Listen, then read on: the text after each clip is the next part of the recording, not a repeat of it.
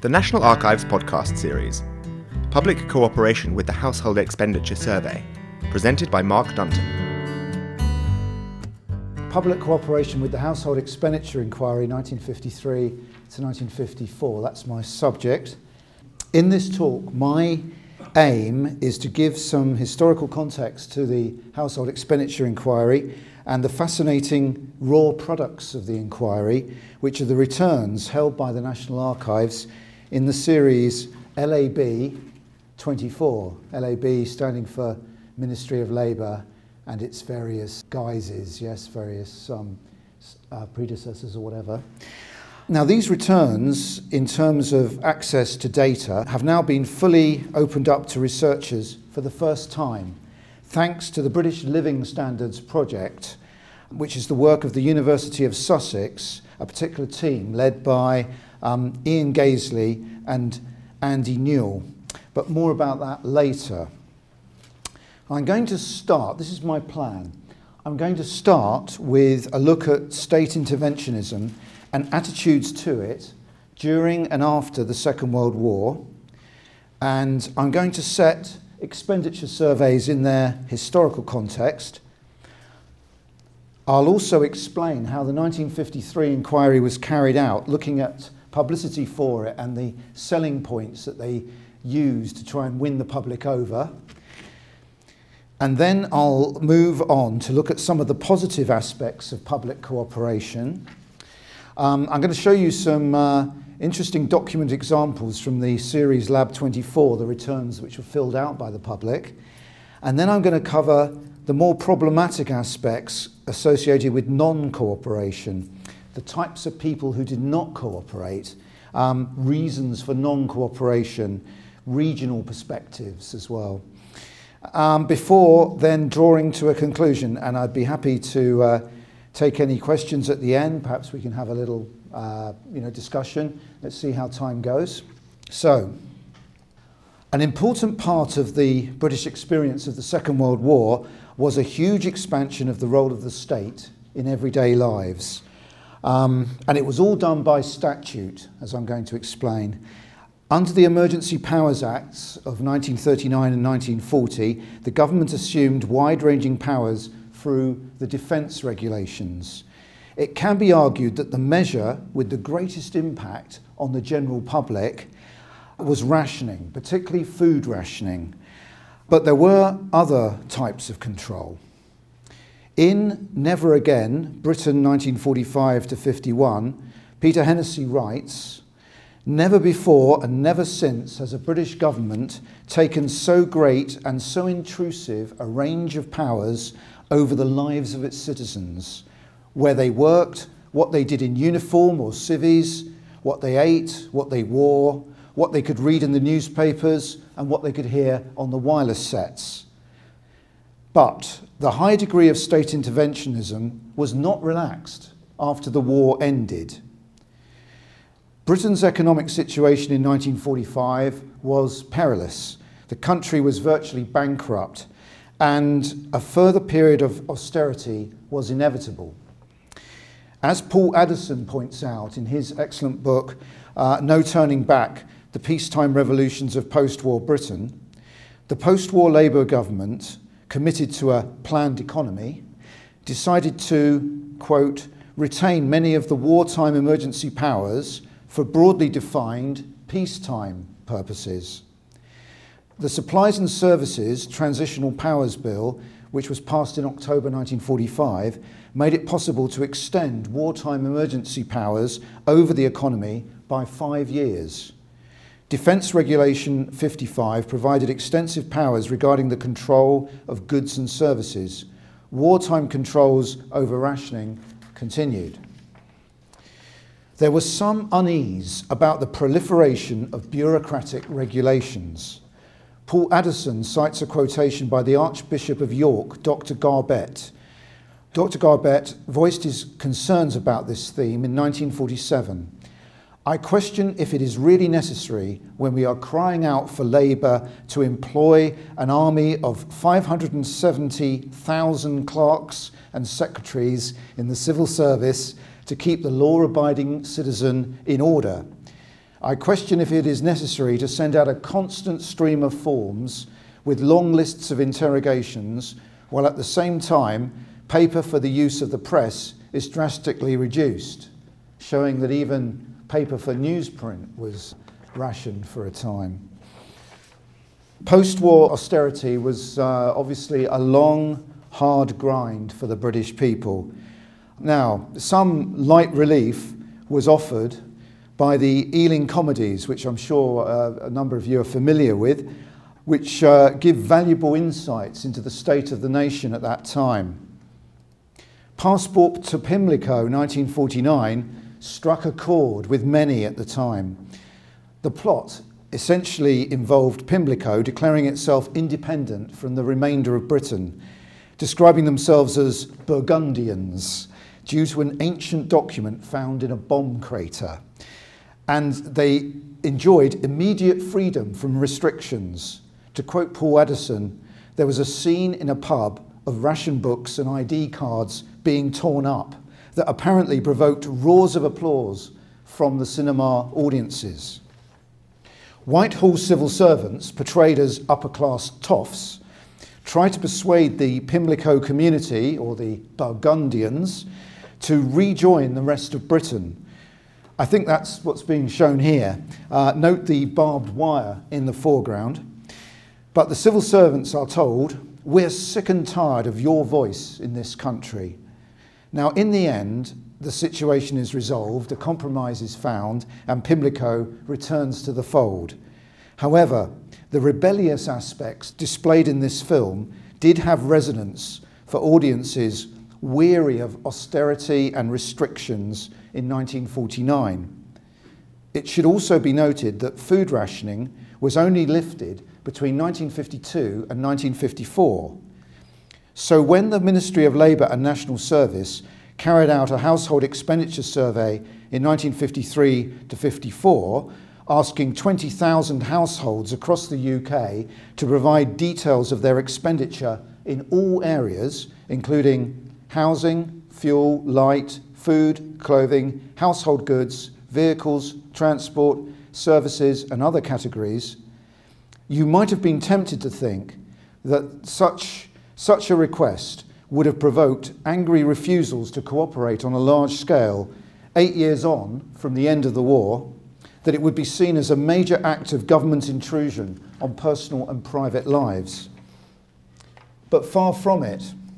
Here is an extract from a glowing press notice issued by the Ministry of Labour and National Service on the 12th of July 1954 following the completion of the survey. And I'll just read this bit. Over 13,000 households have cooperated with the Ministry of Labour and National Service in its Household Expenditure Enquiry. This represents 2 out of every 3 of approximately 20,000 households asked to help. There were a number of addresses that they found. They got these addresses from the ratings lists, but then they found that actually a number of them were either unoccupied or derelict or maybe bombed out. The inquiry began in January 53 and lasted until the early part of this year, it continues. The 20,000 addresses were selected by a scientific method of sampling, and every household found to be living at these addresses was visited and asked to help by furnishing records of its spending during a period of 3 consecutive weeks. Preliminary figures obtained from detailed information now being critically examined at the headquarters of the ministry show that 67% of all the households selected completed records of their expenditure. The ministry press release goes on to state, a response of this magnitude was totally unexpected. Previous experience of surveys of this kind has suggested that not more than 50% of households would be willing to supply comprehensive and intimate details of their expenditure and income. Now, I'm going to go on to examine the factors which explain this positive result a little later. But first, a bit of background. The ministry refers to previous experience of surveys of this kind. So when did such surveys begin? Let's just remind ourselves of the historical background to this. The origins of social science in Britain can be traced back to the pioneering work of the social investigators pictured here, Charles Booth and his investigation of poverty in London in the 1880s and 1890s, those poverty maps, which I'm sure you've probably heard of. Benjamin Rowntree and his study of poverty in York in 1901 in particular, and Maud Pember Reeves and her study of living conditions in Lambeth, which were published in roundabout £1 a week in 1913. I thought it would be useful to just touch on a brief overview of the Retail Price Index and its predecessor, known as the Cost of Living Index. It's a rather stop-and-start series of measures. Gradually, some of the approaches and methodologies of the social investigators that I just mentioned get taken up by government agencies, although in a very limited way to begin with. So the Cost of Living Index was actually started just prior to the 1914 to 18 war in a limited way. This index gradually became outmoded because of changing patterns of consumption, but it wasn't until 1937 to 38 that a large-scale household expenditure inquiry was carried out in order particularly to obtain the facts on working class family expenditure. Further activity on this front was interrupted by the Second World War, rather inconveniently. In June 1947, a new index, the Interim Index of Retail Prices, was started. Again, it was drawing on the 1937 to 38 patterns of expenditure. The shopping basket indicator, which is still in use today, dates from 1947, and this really involves a sort of imaginary or hypothetical shopping basket full of the products that people typically spend their money on.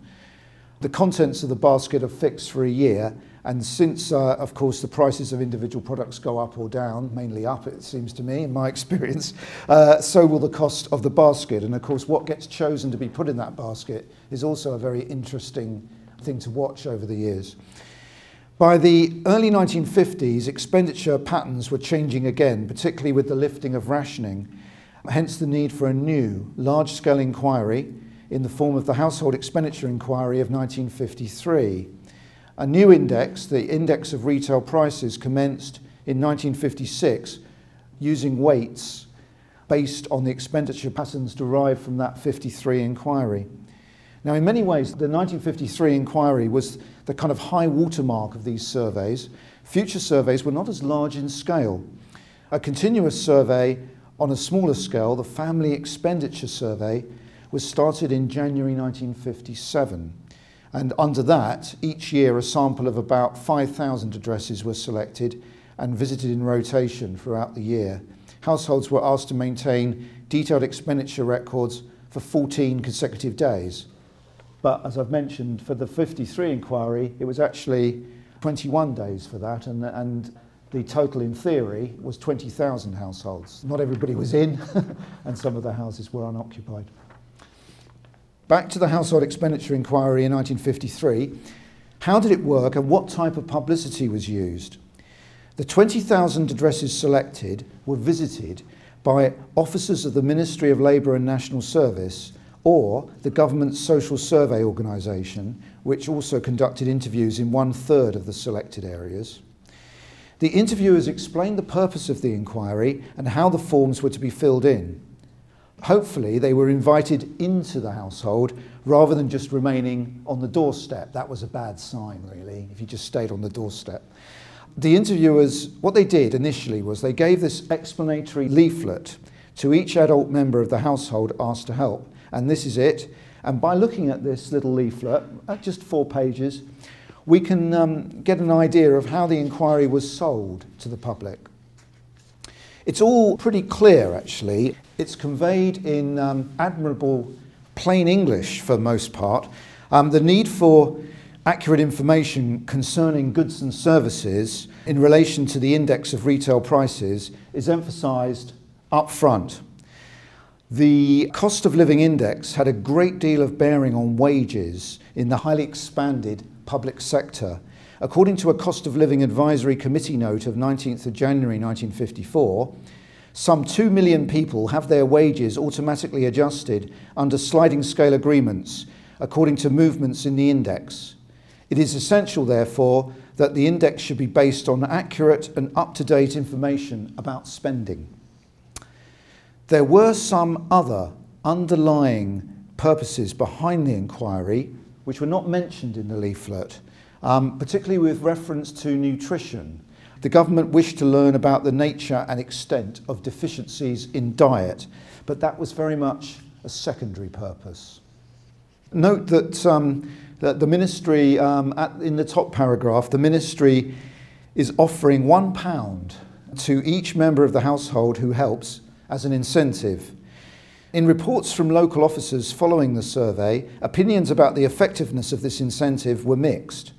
A report from the London and South Eastern Regional Office stated, while the cash was welcome, it was by no means an overwhelming factor in securing cooperation. Some comments suggest that the return was small for the work involved. Another report stated that the offer of £1 did help to gain cooperation, particularly in the poorer households. However, I think too that the cash incentive was not the prime driver behind the success of the survey. There were other factors at work, and I'll come on to those. Notice also the reassurance about the complete anonymity of the survey under that section which says what happens to the information you give. It says all the details you give will be treated as strictly confidential. Your name and address will be kept secret. This was an important selling point. Interviewers assured householders that once the forms had been returned, the personal identity details would be destroyed. There's an exhortation at the bottom of the page along the lines of, your country needs you. Only those who spend the money can give the true facts about their expenditure. Will you help to make this inquiry a success? If the £1 cash incentive wasn't the main factor behind the high level of cooperation, what were the truly persuasive selling points? A report from the London and South Eastern Regional Office sums it up admirably. It says that some of the most popular lines of sales talk were A, the possible tie-up of the cost of living with wage claims. B, the non-political nature of the inquiry. C, the complete anonymity of the inquiry. D, it was a public-spirited action to fill it out. And that last point is crucial. In its triumphant press release, the Ministry of Labour and National Service praised the widespread sense of civic duty that the high level of representation represented. And this is a point that comes through the various reports from the regional officers. In 1953, Britain, coming out of rationing, may have been on the cusp of moving to a more individualistic society focused on materialism and the comforts of home. But the sense of a collective national effort engendered by the Second World War hasn't faded yet, and it still seems to retain much of its power. I think it's also true to state, as a generalisation, that the Britain of the early 1950s was a deferential society compared with modern-day Britain. Incidentally, I understand this image of a Coronation Street party was taken in New England Street in Brighton. In various Ministry of Labour and National Service administrative files in two series, Lab 17 and Lab, LAB 94, there is a large amount of detailed analysis of the level of public cooperation with the survey, which I'm going to be drawing on. In early 1954, Ministry headquarters asked local officers in the various regions for information about their experiences of interviews with members of the public. I like this quaint picture. Obviously, that's not actually a local information officer there, but it kind of, sums up the thing. So, the local officers in the regions duly sent detailed information into headquarters in the form of letters. And I've read through these letters and drawn out the salient points and themes, which are all pretty consistent throughout. Their comments are based on impressions rather than quantitative data, but the general validity of their assessments is backed up by the sheer consistency of the reports from the various regions. Actually, there is some quantitative data, within the files which I will refer to. But let's begin with the straightforwardly positive aspects of public cooperation. A comment from the Southwestern Regional Officer sums up the big picture. The general attitude of persons approached was cooperative and friendly. The interviewers who visited the households to explain its purpose and to advise the householders on how to fill out the forms seem to have been highly successful. It's not surprising that they should receive positive comments in the ministry's own files, but praise for them is very warmly and widely expressed. A draft letter to all regional controllers praised the enthusiasm, patience and tact of the officers who visited the households. A letter from Southern Regional Office refers to the great interest and enthusiasm which our interviewers brought to the job. They took this work on very readily and put a great deal into it in a sustained effort, even when they had to pay visits by bicycle in country districts in all weather conditions. It's a rather quaint notion in a way. The interview process could be amazingly successful. GED Ball of the North Midlands region reported that the majority of our officers were invited indoors and eventually got on very good terms with the family. And in some instances, the acquaintanceship thus made has ripened into a permanent friendship. These are quite, big claims. Another summary from the Midland region stated that some old and lonely people living alone welcomed the visits of interviewers and were sorry when the inquiry was completed. An impression is given of lonely souls simply grateful for the company. A report from Scottish headquarters stated that there were many incidents, e.g. the interviewer who, on satisfactory conclusion of his mission, was invited by two gentle old ladies to join them in family prayers. Another, where the interviewer was mistaken for a wedding guest and, before he could say a word about the purpose of his visit, found himself with a glass of whiskey in one hand and a piece of cake in the other. It is striking just how conscientious most cooperating households were in their response to the survey. For example, the Southwestern Regional Officer reported bills and receipts were generally consulted by informants and resort to memory occurred only in respect of minor and odd items. A report relating to the Northern region stated the cooperators went to great trouble to record and vouch for their expenditure. Bills, rent books, insurance books, etc. were almost invariably consulted. Many seemed to positively enjoy the survey, and it introduced some to the concept of household budgeting. A Southern Region report stated that most people were genuinely interested in the inquiry, and many made the remark that for the first time they saw in detail where their money was being spent and exactly what they were getting for it. Margaret Thatcher would have approved, though she might have been somewhat shocked that people weren't already budgeting in this way. I'd like to show you some examples now from the raw products of the inquiry, the household expenditure returns held in our record series LAB 24, to demonstrate the level of meticulous detail that some cooperators provided. And it's the data contained in these very returns that the University of Sussex team has utilised for the Splendid Living Standards project. So what they did is they've essentially crunched all the data from these returns into a gigantic database. It's really the data in these returns that they've used, and that's now available to download from the UK Data Archive. Thus, this incredibly valuable information will be truly opened up to researchers for the first time, because really these actual returns are just described in the most general way. It goes down to sort of town level, towns and cities and regions, but it doesn't really go down any further than that in the catalogue. So let's show you an example from Glasgow Central. Now note the precise quantities, weights of meat that are recorded, sausages, etc. Everything's recorded quite precisely. I mean, some people fretted about this when they were purchasing meat at the butcher's, as well as the shillings and pence spent. There's not much in the way of fruit and vegetables. I mean, there's an awful lot of stodge recorded in these returns. No black pudding is in there. Heinz soup, spelt with it's an interesting spelling, with a sort of E on the end. But you can start to see how brand names were already quite well established by 53, 54. And also note spaghetti, with its unusual spelling, 1 tin. Yeah. So, gradually, Britain is moving to slightly more exotic foods.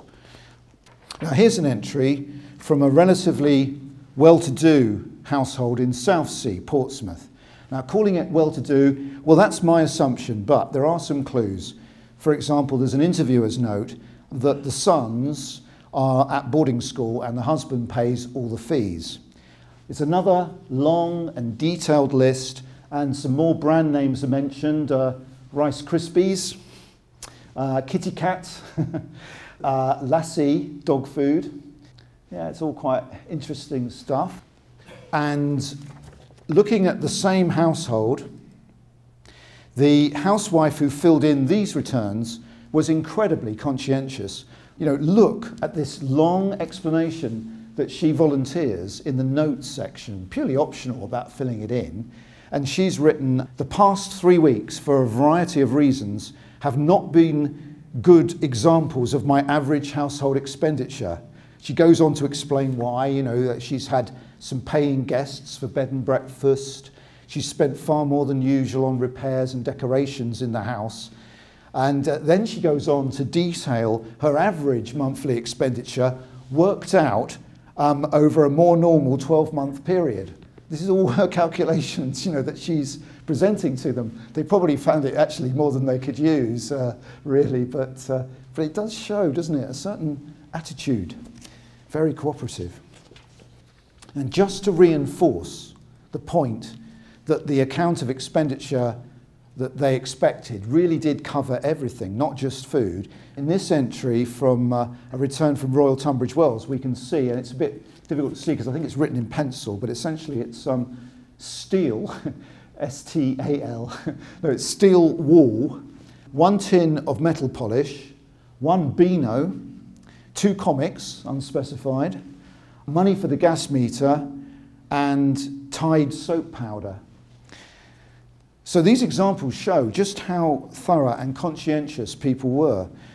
And I've already covered the reasons for the high degree of cooperation for the survey.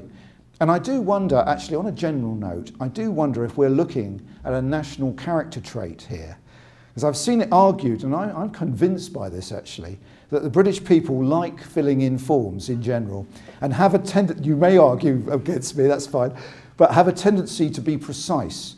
One of the reasons why the rationing system of coupons works so well was that people liked the preciseness of it, the completeness that it represented, as well as the across-the-board fairness of it.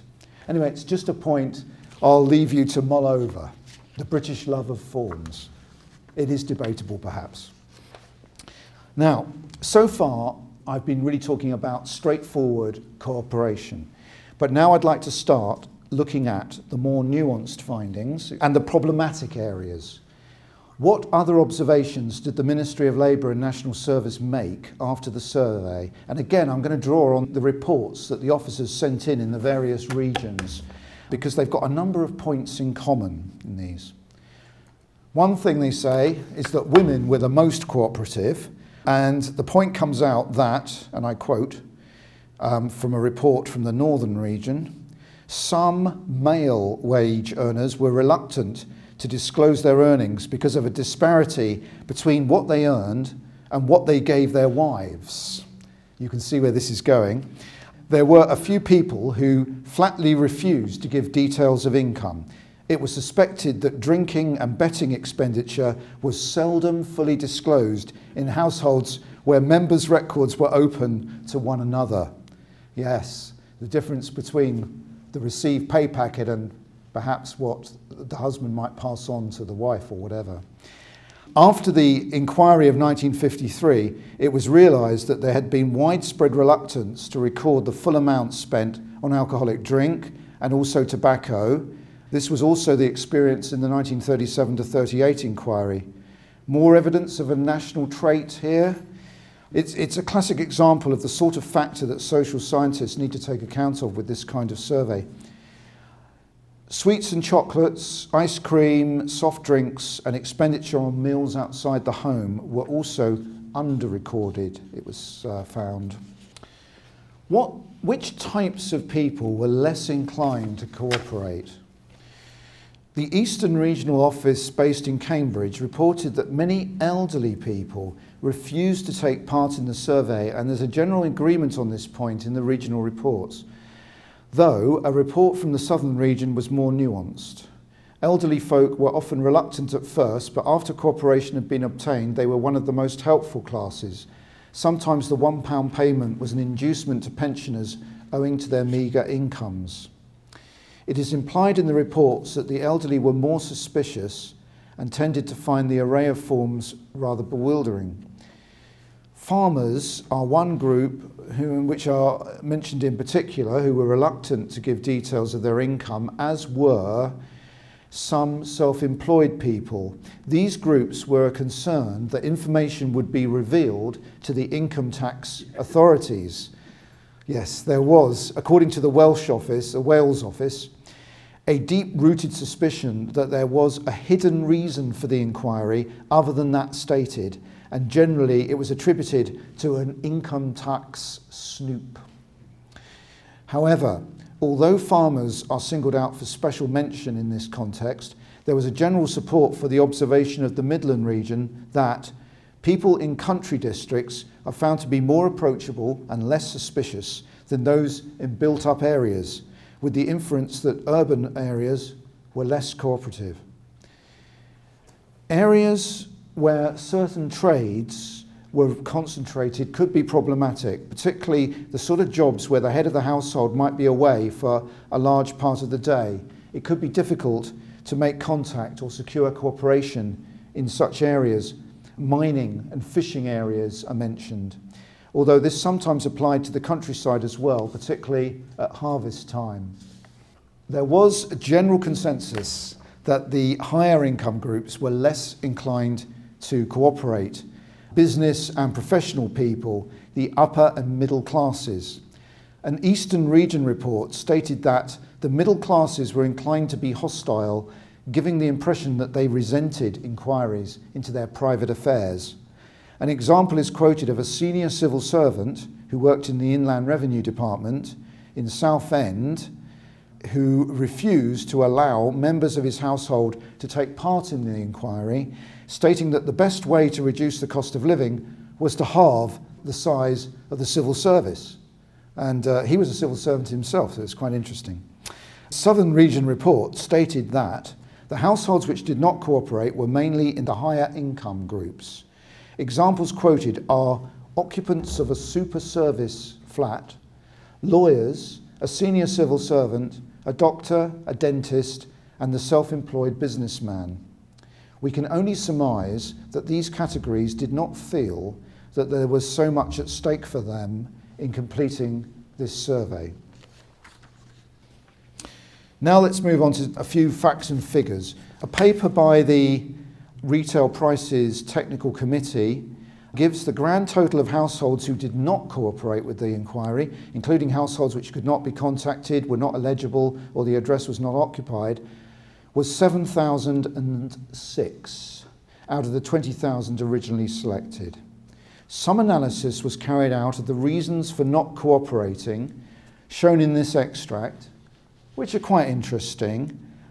Yeah, when you look at it, although some of the categories are a bit vague, obviously it's quite a high figure there under responses such as too busy, too much bother, or too difficult. And you can see, old age or old age associated with sickness, 406. Households who declined to give any information whatsoever, including their reasons for not cooperating, 926. So there obviously, there were some refuseniks.